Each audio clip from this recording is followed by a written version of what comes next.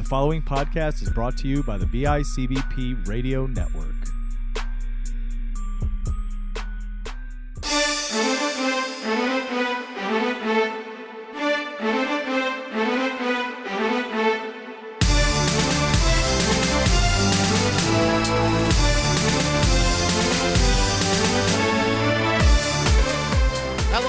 Welcome to a brand new episode of the Panel Discussion, your home for comic book talk every week, right here on the BICBP Radio Network.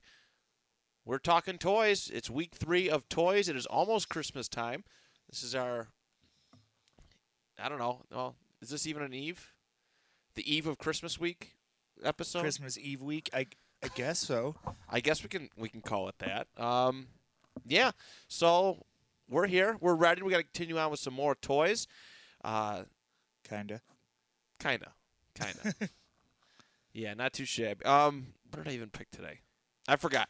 I'm really reaching like deep into knowledge as far as like these go, because there's really a very limited line of toys that became comics. Yeah, it's not a ton, and there's some cool stuff we could have talked, like Power Rangers and Ninja Turtles and stuff, but like, there's guests we want to have for those topics. Exactly. No, you got to have the right people on for it.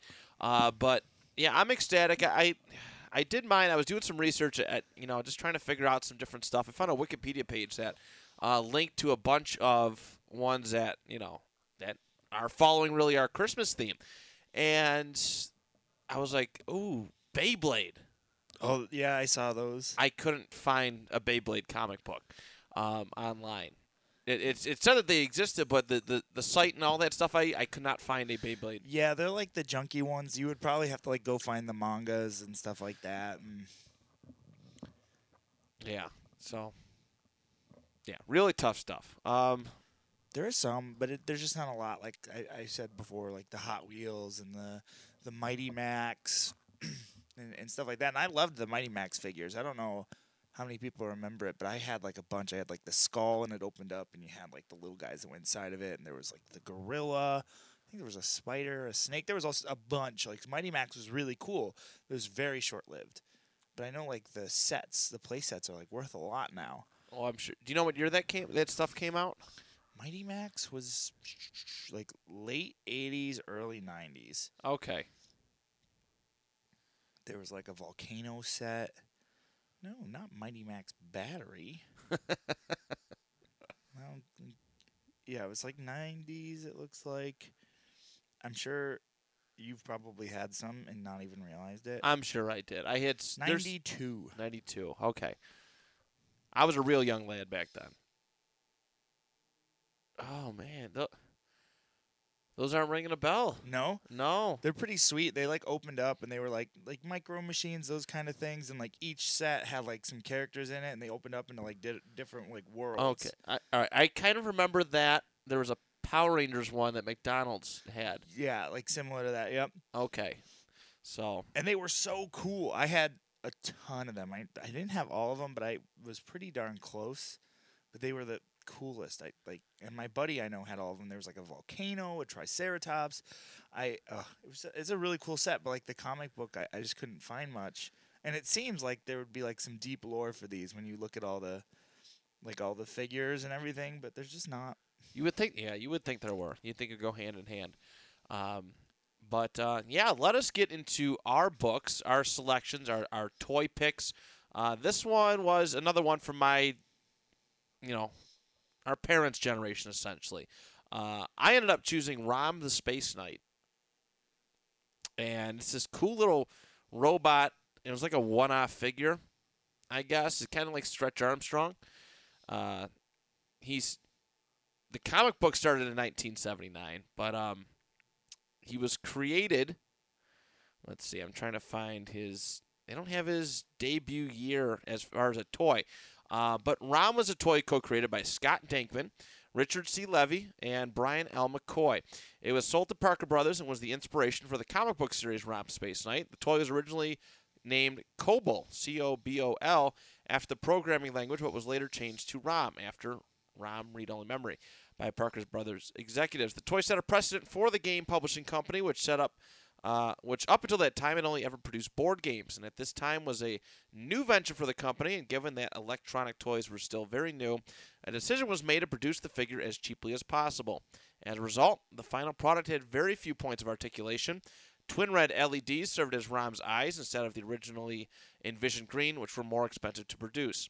And not too long after his debut as a toy, he appeared in the corner box of the cover of Time magazine's December 1979 issue, and it was eventually became a comic.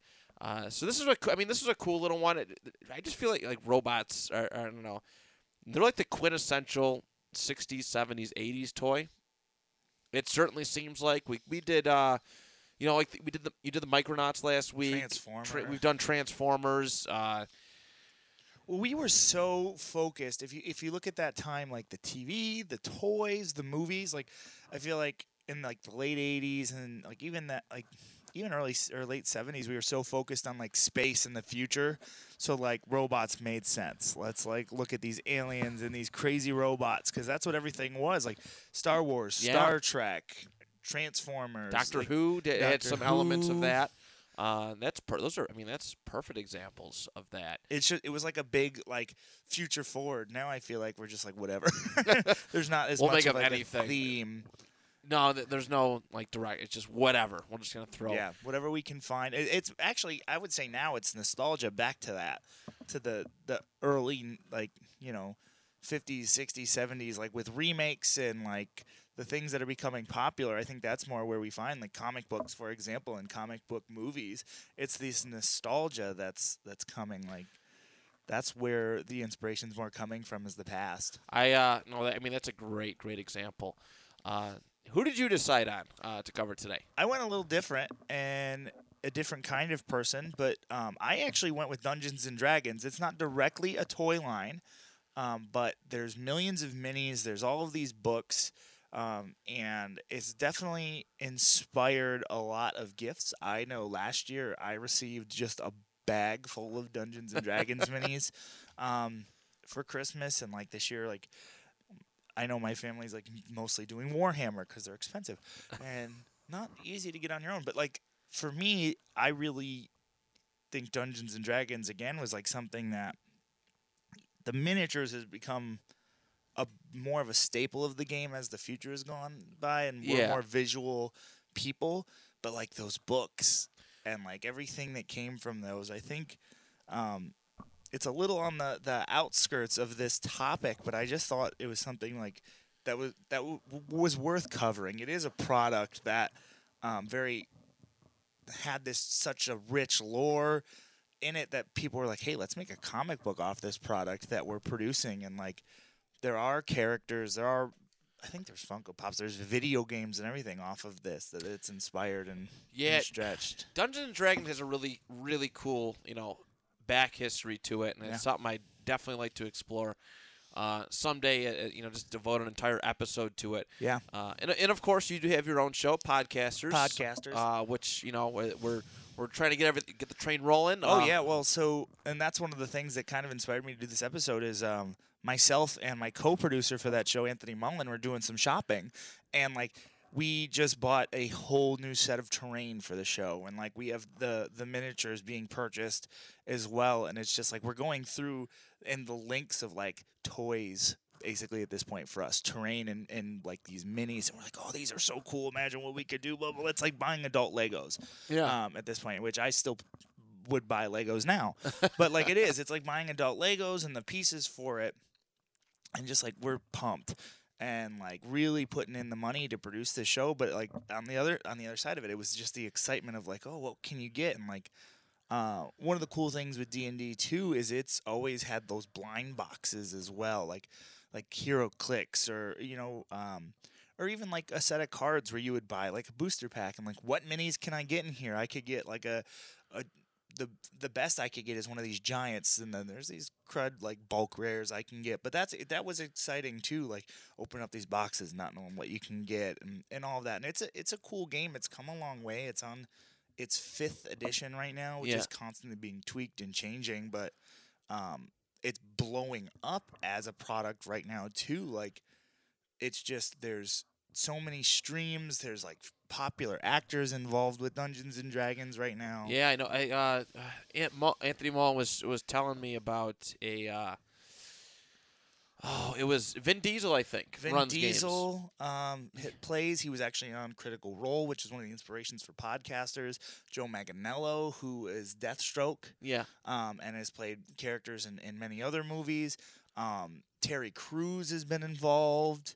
Troy Baker, who's voiced some of like our favorite video game characters that you probably know. Troy Baker's voice. Matt Mercer has been McCree in Overwatch. Is a million anime characters. All these different people that we know and love are playing this game. All these, like, it's just blowing up as a thing. I saw something the other day where it was like a teacher talking to a kid at the school, and they're like, "Oh, what are you into right now? Like, you play Fortnite?" Like, "Oh no, Fortnite's out. Like, me and my friends just discovered this thing, Dungeons and Dragons. Have you ever heard of it?" So it's like in the middle of a renaissance, and that's why I think it's cool to talk about it too. But yeah, like, I also have just wanted an excuse to like dive into some of the comic books because it's fun. No, that's. I'm glad you chose that. That took me by surprise, and I'm really looking forward to what you have to read. All right, let us get into our readings. I will, if you don't mind, I'll start this one off. I think I let you start last week. You did. I did. I gave you permission. And actually, do you have yours ready? Because mine's taking a little while to load. I do have mine ready. All right, you start us off. I went with some newer Dungeons and Dragons books. There's some from like the early '90s that DC Comics produced and stuff. But I kind of liked these comics more. So I'm gonna go with from 2016. This is Dungeons and Dragons: Shadows of the Vampire #5. And this is IDW produced both these comics. And this one just starts off right away with this vampire standing in the middle of like a city, and he's trying to take a locket back from these adventurers, and it just immediately goes into like an all-out brawl. Like an arrow gets shot at him, he chops it out. He knocks down one of the sword fighters. The ranger minx charges at him, and he takes them all three of them out at once, and then it's just like all of a sudden the wizard shoots a magic missile at him. And it's just fighting, like all out battle. And they're going back and forth. He casts as a Dungeons and Dragons nerd, I like recognize what's happening. Like the vampire casts magic or mirror image, so he has a bunch of copies of himself that they're like hitting instead of him. And I love it. He actually gets snuck up behind from the rogue, and the rogue actually stabs him through the throat. And they just keep going back and forth, and I think he gets his hands on one of the mages and like slams her to the ground. And then he casts a fireball and takes out like all the heroes. And as he does this, he gets the locket that he was fighting for, and a past version of himself comes out and stabs him. And one of the main heroes is dying, like tears running down her face. But they're able to get the locket back from him. And as they do, like, he's being banished away, and they grab the locket and get teleported. And as they look up, they all, like, don't know where they are. Two of the heroes are hurt, and they're just in, like, this Iceland. Oh, it's so cool. This is a cool book. It is. It's fun. I mean, for those who've never played Dungeons and Dragons before, I've only played it once. You can literally do anything. Yeah. I mean, you can literally do anything, and that is like very, very well done. Yeah. I think that's the best part of it. You can legit follow any comic book story, Marvel, DC, IDW, whatever, and it could very easily translate to being a Dungeons and Dragons game. That's how great it is. So I mean, that was fun. Yeah, that was a really good book. I will get to grading this. Art, it's pretty standard art. I'm gonna give it a 7. It's nothing insane and gorgeous, but it's pretty good. Okay. Action's a 10. It's just all out action. But the impressive thing, and I'll get into that. Story, it's a pretty solid story. I was able to just jump in and know what's going on and understand, like, and automatically know, like, this is the bad guy, this is the heel, and here's the heroes I'm supposed to be cheering for. So I'm actually going to give the story an 8. I think it's usually hard to keep someone, like, in the loop on a 5th or so issue of a story. Like, and I felt like, okay, I kind of get what's happening here. Right. Dialogue. This was the thing I was going to say. I feel like a lot of times in comic books, with a lot of action, the dialogue gets a little muddled and lost, and I think they didn't do that. I think they did a really good job at keeping the dialogue flowing with the action, which is just so cool. Like, I just love that. Like, this villain is, like, monologuing as he's taking out these heroes. Especially, too, I mean, again, playing D&D. Yeah. That was something that took me away, like, blew me away. I played for the first time a couple months ago, and, that, like, shocked me. How much talking was going on. Yeah.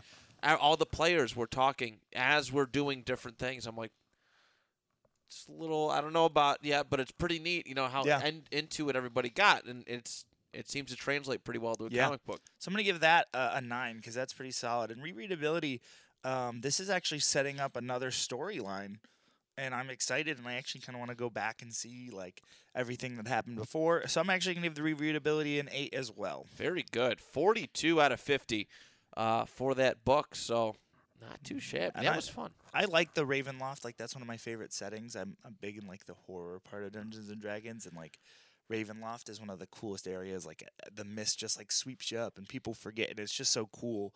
And Strahd is a really cool character, and I'm pretty sure who that was who that was supposed to be. So it's definitely following like the books from Dungeons and Dragons. Which, it's a good model to really go after and get comic book stories out of. That's for sure. Yeah. That was a fun book. I'm really glad you picked that topic. All right. Rom the Space Knight, or Rom Space Knight. Fabulous first issue. It's just called Arrival. It's really cool. It's made by Marvel, 1979. And it follows. It starts off with Rom, the Space Knight, landing on planet Earth, and he doesn't know what's going on. He doesn't know where he's at. He's trying to take in his environment, and instantly he almost gets hit by a car, by a woman driver, and she gets out of the car. She's panicked. She's scared. That, obviously, I'd be a little scared too if this giant robot from space was just kind of standing in the middle of a dark highway. But so I sympathize. But he does this like giant reddish beam thing, but it doesn't hurt her. Like it's aimed at her. It's hitting her, but it doesn't hurt her at all. She's like, I'm alive, I'm unharmed, it didn't do anything to me. She's very puzzled. Rom flies up, travels to the nearest city where he's kind of walking. He's just kind of walking around the streets. I'm not familiar with the exact city. No, it's called Clairton. Excuse me. It's a small West Virginia city with a population of about 14,000. So he's just walking, and it's got a cool image of a bunch of people walking in front of an old-style movie theater. And, it says The Creature from Space. That's the feature film, ironically. But, yeah, Rom's just standing in the middle of the street, sort of minding his own business, sort of not. Everybody's staring at him. He does that red beam thing, and he actually ends up shooting lasers at two random people. So everybody thinks he's actually a villain right now. He just turns two people into dust, like Thanos Infinity Gauntlet snap dust, just lying on the ground. It's kind of funny. That's from 79. Yeah. That's gorgeous. Isn't it? That's really good art for that time. I feel like these off-brand, like non-mainstream like characters, they always got a really good art treatment. Yeah. 9 times out of 10 when it came to like, getting their own comic run. So everybody's panicked, though. Everybody's panicked in the middle of the street. Like, they're like, what just happened? The robot's a killer. They're all trying to run away. And the woman that almost hit Rom with her vehicle, she's like, what? Why did you save me, and why did you kill those two people in cold blood? And he ends up just grabbing her and flying away.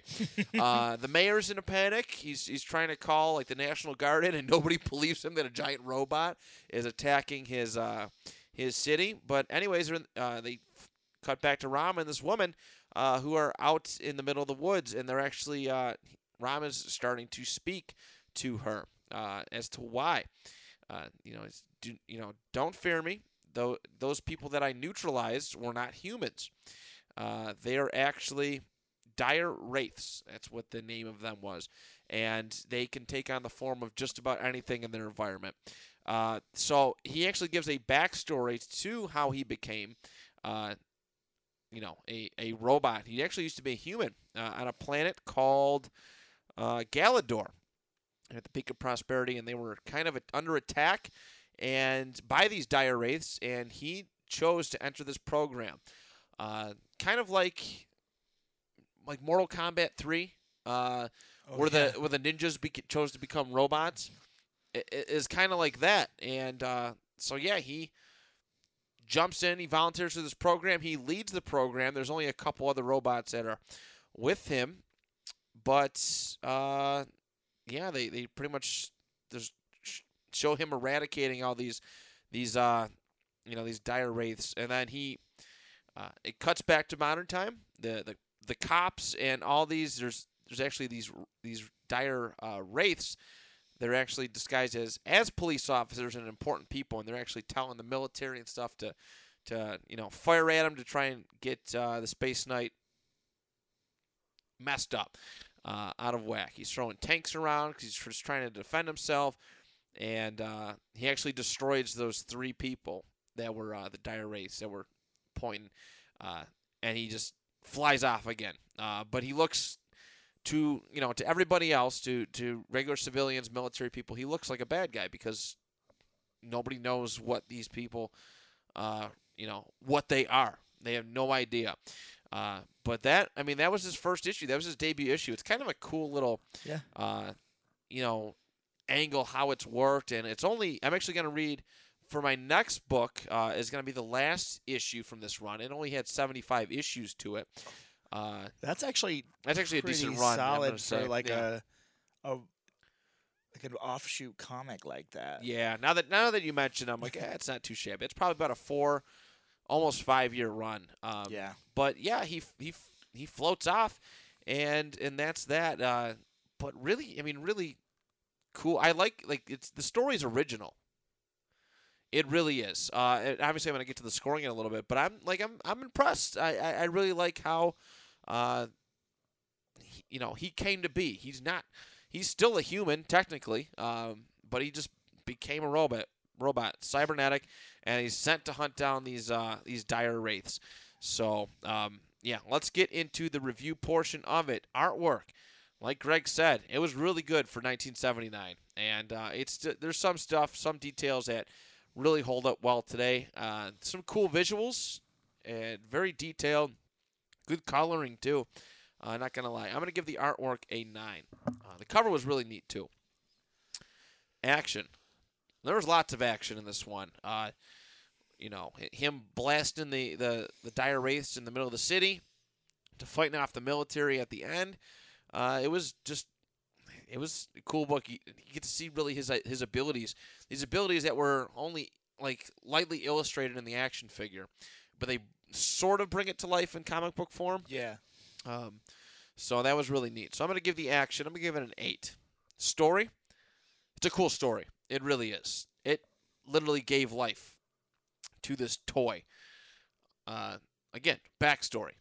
Kind of like we did the Stretch I did the Stretch Armstrong book last week. And, it gave a little bit of life, even though it was a different variation of Stretch Armstrong. This one it followed, it was the toy. It followed the toy to a T, but it gave it a little extra meaning. I think it was very, very well done. And the overall story, I think, is really cool. So I'm going to give the story a 7. Dialogue.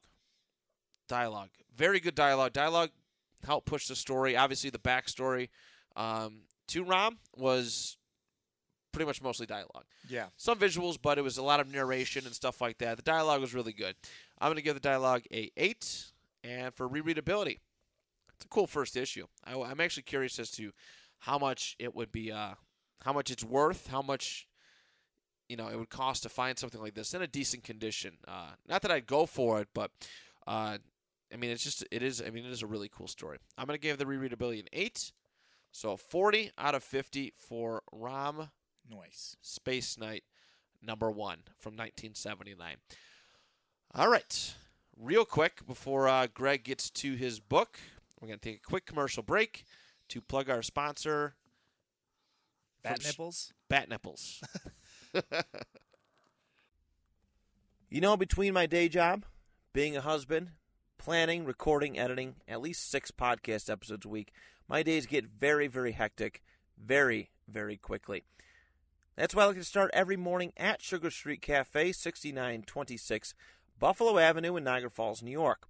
Between their various coffee products, breakfast sandwiches, baked goods, and so much more, they are the best way to start your morning. Check them out Tuesdays through Saturday mornings. Also follow them on Instagram and... All right, we are back, ladies and gentlemen. Thank you so much to Sugar Street Cafe for sponsoring our show. Very thankful for them. Please, if you live in the area, go check them out, support them, buy some stuff, buy breakfast sandwiches. Breakfast sandwiches. Yeah, you had your first one a couple weeks ago, right? Yeah, and a lemon scone. Oh boy, oh, so good. Make sure you go check them out, please, and thank you. All right, Greg, my other book, my friend. I went backwards in time, so this is 2010, and this is another IDW run. This is issue 11, and it's just simply titled Dungeons and Dragons.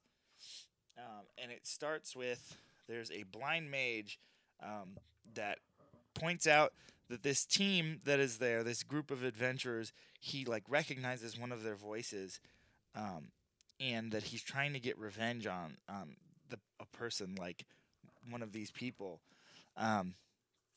But they actually, through some quick thinking, convince him that it's not who he thinks he is, and they all start talking and like masking their voice a little bit, and like confusing him.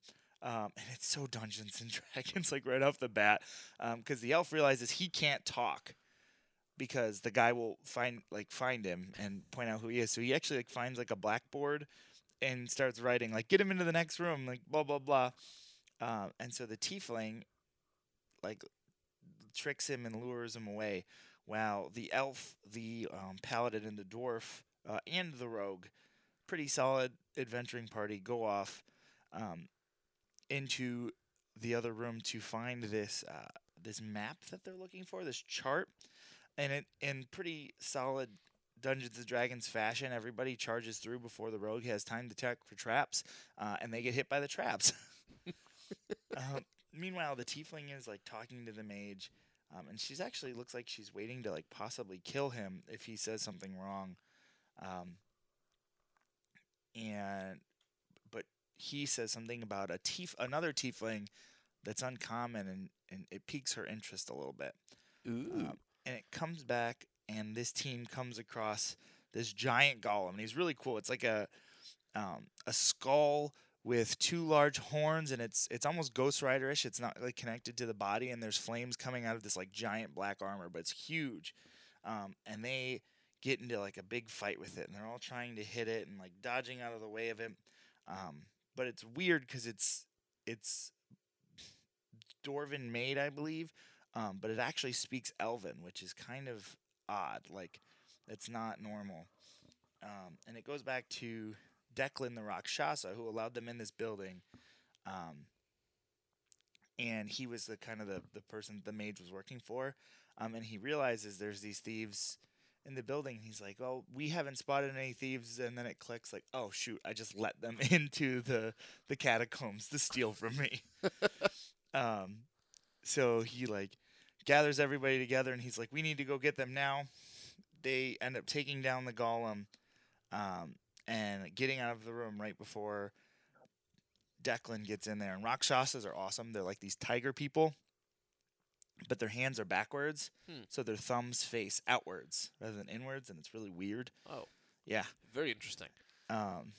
And so they're like, well, they must have already ran away. Like, we need to go find them. So they come into the room, and the tiefling is there with the mage, and he's like, where are they? What's going on? And all of them are in the corner pretending to sleep. Like, oh, they never left, sir. And they check them, and they're like, okay, the chart's nowhere to be seen. It must not have been them at all. Like, this is Dungeons and Dragons, like, perfectly, to a T. This is what it is when it plays. It's just goofiness. But they continue to follow them, and they're leading them to where the they are telling them the thieves actually are. And as they do, they tell them, well, you guys should go first because the thieves will recognize us and get spooked. So they go in, and these like tree people like wrap them up and like take all the villains like up into the trees. Tree people. Wasn't they're- Mullen like a tree elf or something like that? Wasn't he like a He tree-like was character? He could talk was to a trees. druid tiefling, yeah. Okay, all right. These are like straight up tree people. They're like, Well, oh, It rotated. you broke it. I didn't do nothing. I'll find it. They're like really cool. They're like actually like made out of like tree roots. Oh wow. And they like come down and like wrap all these people up. And it cuts back to them dragging this golem along and delivering the chart to the person who charged them. And they kind of like get the answers they're looking for, and they go back home as all good adventure groups do, to a tavern. Oh wow, yeah, that was far away from my mouth. I hear it in my own ears. But they go back home to a tavern and begin drinking and talking. But you get a cutback, and the tiefling actually has sold out one of the people in her group to that blind mage in order to get information on that other tiefling, and that's where it kind of ends, is them all talking, and her contemplating this and them drinking, thinking everything's okay. It's a good book. I really like this. This is like very Dungeons and Dragons. The art for this one's a little, actually, I really like the art for this one. It's even a little more on par and almost gives me like an animated cartoon vibe. What year was this from? This is 2010. Okay, so not too far back in time from No. the first one, but I do like that art very much so. Yeah, so I'm actually going to give the art on this one a 9. Okay. Action, again, it's a 9 on the action. It's pretty solid. It's another book where I feel like it really did a good job at keeping it moving and having action and dialogue, like very balanced. Like both books have been very balanced in that. Story, I am missing some bits of the story now. It's an 11th issue, which makes sense. So I'm going to give it a 7. It's not as easy to jump into as last one, but I still understand what's going on. Okay. What was the action again? I'm sorry. The action was also a 9. It was also 9, okay. 7. Sweet. Thank you. Dialogue, solid dialogue. Every character had a unique voice, and I could picture them all talking in different ways. They even like wrote their voices in different like texts and spacing of the letters to like show that there was a different delivery for every person. So I'm actually going to give the dialogue an 8. All right. Very good. And rereadability. This is another book I would pick up and figure out what's going on and follow it deeper. So I'm going to give it an 8 on the rereadability. Very good. 41 out of 50. Nice. For that book. So a nice solid read there. All right. And our last book of today's episode is, as I said, the last issue of this. ROM number 75 of this. It's not even just called ROM Spaceman anymore. It's just ROM. And the title is After 200 Years Paradise. So you kind of find out that he's been a robot for 200 years. It starts off, they acknowledge, this is the end of the saga. This is it. And it starts off with Rom face-to-face with another robot, another space knight called Dominor. And basically what Dominor wants is his, they mention it later on. It's an ability, it's some kind of weapon that Rom has. So they fight. It is legit like 13 pages, maybe more, of rock'em sock'em robot action. Them just going back and forth. There is so much fighting and shooting and robot on robot violence. It is wonderful. So I mean, I can already tell you the action is going to get a 10. But anyways, it shows the woman that was actually in the first issue. They apparently have a thing going on right now, and she is on what was the planet? A Galadorian spaceship of some sort, and she comes across a body. She's like, oh no, can't be, it's Rom. But the other Rom is actually still fighting this robot in another location. and they're going back and forth, back and forth. Rom actually beats up Dominor pretty good, has him on the ropes. Dominor comes back. He's gonna, just it's really up and down. It's like a pro wrestling match. It's a roller coaster as far as who's in control. Dominor, okay, it's the neutralizer. That's that red blast that he had. That's what Dominor wants. He's more of a modern Space Knight.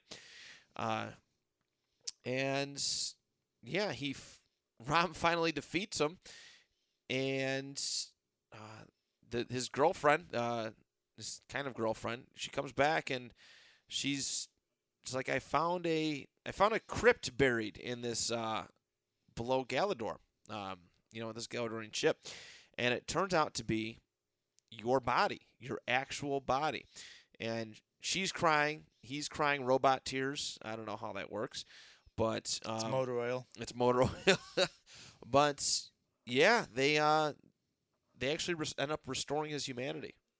Oh, that's cool. It's really neat. I like how it is, and look at he's like this. He's got this long hair and stuff, and like long blue hair, and they pretty much fall in love, and that's the end of like Rom as a Space Knight. All the other Space Knights that came to witness this fight between Dominor and Rom, they fly off and go back home, and human Rom is here on Earth to really stay and lead a normal life. He did his duty, and that is that. And that's how it ends. I think it's a really cool ending too for this book. I mean, reading the first one to this one, I think it's, and like I said, there's probably about 4 to 5 years of stories in there between annual issues and so much more. It's a really cool start to finish story that ends with him regaining his humanity, which I think is a really neat thing. He did his duty, and now he gets to lead a normal life for once after 200 years in robot service. So let's get into the grading portion. Artwork. I like the artwork for the first one. This one, actually, I'm not going to say it's better. It might be on par, maybe even a little bit less than that. There was a noticeable difference in some of the artwork. It doesn't stand out as much to me as the other one did. Not nearly as much. I mean, there's some cool, like the robots are kind of boring. Yeah, looking. They're all don't have a ton of one colors, not detail. They're just these boxy robot things. They straight up look like the DC Comics Metal Man. Yeah, so that's how I'm gonna go. I'm gonna give the artwork a 6 on this one. Action. I already said it's going to be a 10. It was a lot of fighting back and forth and really cool robot fighting too. Different abilities, hand-to-hand combat, it's so much more. It was really well done. Story was a 10. I love the way it ended. That was the happiest of endings, I guess, as you can really get in a comic book storyline. And for them to end it on a high note, sometimes now, like with comic books, they just come to an abrupt end. You don't get a payoff to the story. This one, they're like, I don't know what the situation was. I don't know if the sales were getting low, and they're like, okay, we're going to give this a proper ending for the readers, or if they had it planned all along. But it was a great ending. It was definitely a 10 in my book. Dialogue. Another, limited. it wasn't as much as the first one, but there was plenty going on while the action was happening. So I'm gonna give the dialogue I'm gonna give it a 7. I'm gonna give it a 7 in this one. And readability, great. It was a great book. I really enjoyed it. I'm glad I took a chance on it. I'm glad that I couldn't find a Beyblade book. I was really thrilled finding this one. So I'm gonna give the readability I'm gonna give it an 8, making it a 41 out of 50. Kyle, turning it up, man. I love it. So very good. That does it for this week's episode. Yeah. We're not 100% sure yet. We might have a bonus episode for you. Yeah. Well, we'll have it either way. But yes, you are right. We will have it either way. It'll just be either super special with a bunch of other people or just us being awesome. Either way, it works out for us, but... Without a doubt, it does. But that is it. That is it for the panel discussion this week, everybody. We appreciate your support very, very much. And, yeah. Oh, Is there any news before we go? No, I know the Infinity or the Crisis on Infinite Earths, Infinite Crisis like storyline just wrapped. I actually haven't had a chance to watch it. I've seen some spoilers, and it seems like they went crazy for it. Did they? Okay. And then there's been rumors of Magneto casting. So What? that's a thing. And it's either going to be he's going to pop up, or they might do a solo villain movie with the success of some of the other solo villain movies we've seen. So would not hate that at all. no, not at all. Would It'd not be a hate nice way to introduce the X-Men, I think. I think so too. I've read a bunch of stuff for Black Panther. Yep. Savage Worlds. Savage Land. What was? Yes. I read it. It was a really cool theory. And I can't I remember. know we it now. talked about Somebody like shared the about it. Namor Doctor Doom lineup as a Yeah. possibility. Somebody shared an article. I can't remember one of my Facebook friends. They shared an article. It was just a real wild theory. And I'm like, this could be possible. I'm not sure how much it is, but it definitely could be possible. Okay. So yeah, we'll have to get the rumor mill going into 2020. So, yeah. So we've got one more. This was our last toy episode. Yes. We will be doing Christmas comics next week, and then January is our new beginnings or point of origin comics. So that'll be fun. Absolutely. I'm excited to explore some various origin stories, maybe some characters you're familiar with, some you may not be. But regardless, always a good time here at the panel discussion, and we thank you so much for your support. We will talk to you again either sometime this week and again next week right here on the BICBP Radio Network.